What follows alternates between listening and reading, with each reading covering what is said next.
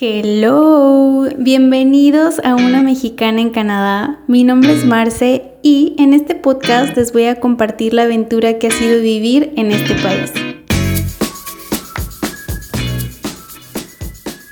Hello, bienvenidos a otro episodio de este subpodcast. Oigan, fíjense que en esta semana el clima cambió, creo que radicalmente. No sé si recuerdan que en alguno de los videos del canal de YouTube platicábamos acerca de que realmente el clima aquí es un tema. Y sí, realmente sí, porque yo por lo menos recuerdo que entre abril y mayo todavía llegó a caer nieve y para mí era como de wow, o sea, se supone que ya estamos en primavera, todavía cae nieve, o sea, no crean que era una cantidad inmensa de nieve, no tampoco, pero pues sí era como que estaba nevando y luego llovía y por lo menos para las personas en México sabemos que abril, mayo pues ya está el calor a todo lo que da. Entonces, esa transición entre que, ok, o sea, es primavera, pero es primavera fría y de golpe nos llega el verano y que el verano de verdad es verano, o sea, de que la sensación térmica es de 39 grados y que por lo menos para mí, o sea, yo no vivía en una ciudad donde llegara a esa temperatura. Sí fue como un choque de decir, estábamos la semana pasada todavía con nieve y ya ahorita empezamos con el calor. Y así también pasó de calor al frío otra vez, porque ahorita pues ya estamos en otoño, pero pues ya empieza a sentirse el frío, o sea, y que también eso ya te dice que bueno, pues prepárate porque el invierno ya no tarda en llegar. Al menos para mí, nosotros llegamos en diciembre con nieve, con frío y obviamente pues eso sabíamos que iba a pasar. Pero la transición de decir es primavera, pero aquí es una primavera fría y como les decía, después te llega lo que es un verdadero verano y después te llega el otoño, pero que es un otoño muy diferente al de nuestros países, sí ha sido un choque para mi cuerpo.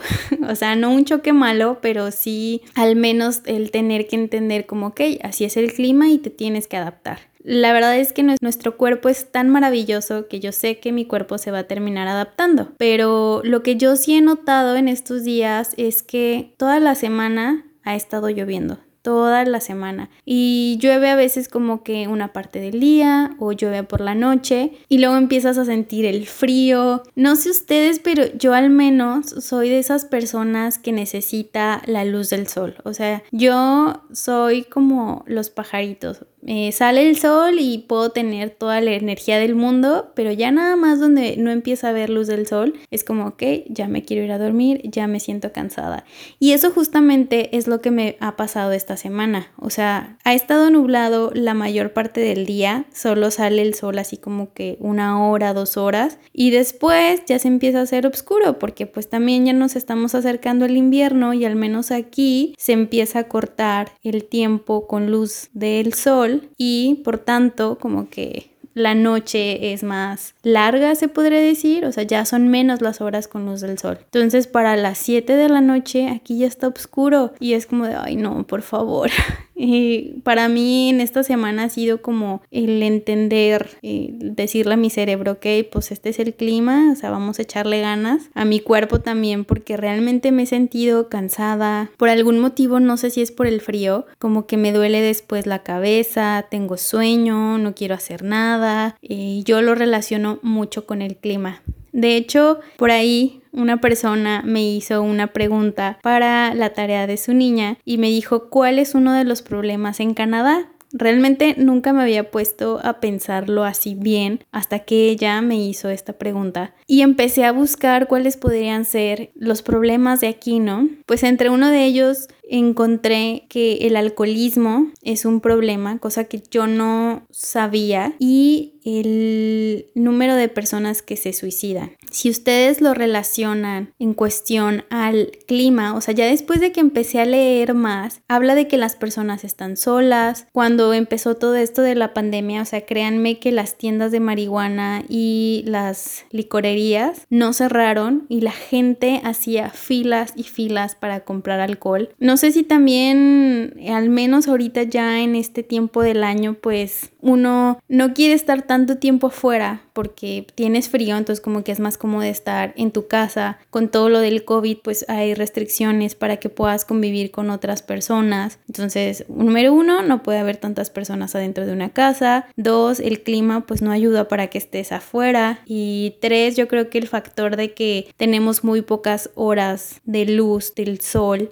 sí nos afecta. Y por otro lado, lo que hoy también les vengo a platicar es acerca de la marihuana. Yo sé que en México todavía existe este tabú de decir como que, ay, tú fumas marihuana, o sea, eres marihuano, eres delincuente, seguramente perteneces a una pandilla. Y como que muchas personas tienen esta idea errónea del uso de la marihuana. No estoy diciendo que usarlo sea lo mejor y que todos deberíamos de hacerlo, pero yo en lo personal no he fumado marihuana. Lo único que he hecho es que he probado el extracto de la marihuana, que es el CBD, y para mí fue fabuloso. Y lo que les quiero platicar es que no entiendo por qué sigue siendo tabú en otros países. A lo mejor va también mucho de la mano con la cultura. Porque, por ejemplo, aquí sé que se legalizó en octubre del 2017. Podían hacer uso de la marihuana con fines medicinales desde el 2001, pero ya en el 2017 dijeron como, ok,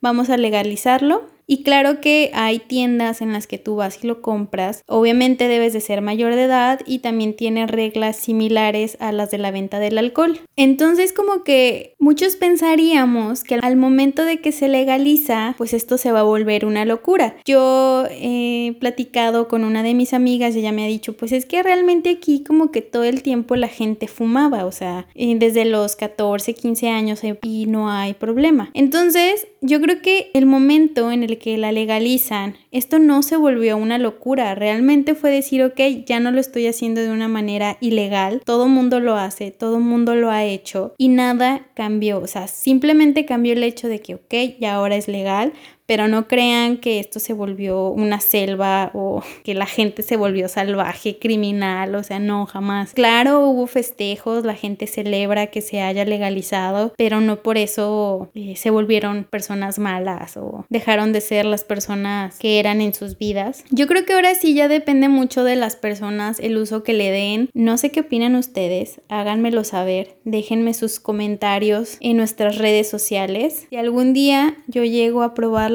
ya después les digo qué tal me fue. Yo soy Marce, gracias por escucharme. Recuerden que pueden seguirnos en nuestras redes sociales. Para Facebook y YouTube pueden encontrarnos como Trainteenagers y para Instagram como Trainteenagers2804. Cuídense mucho y nos escuchamos en otro episodio. Bye.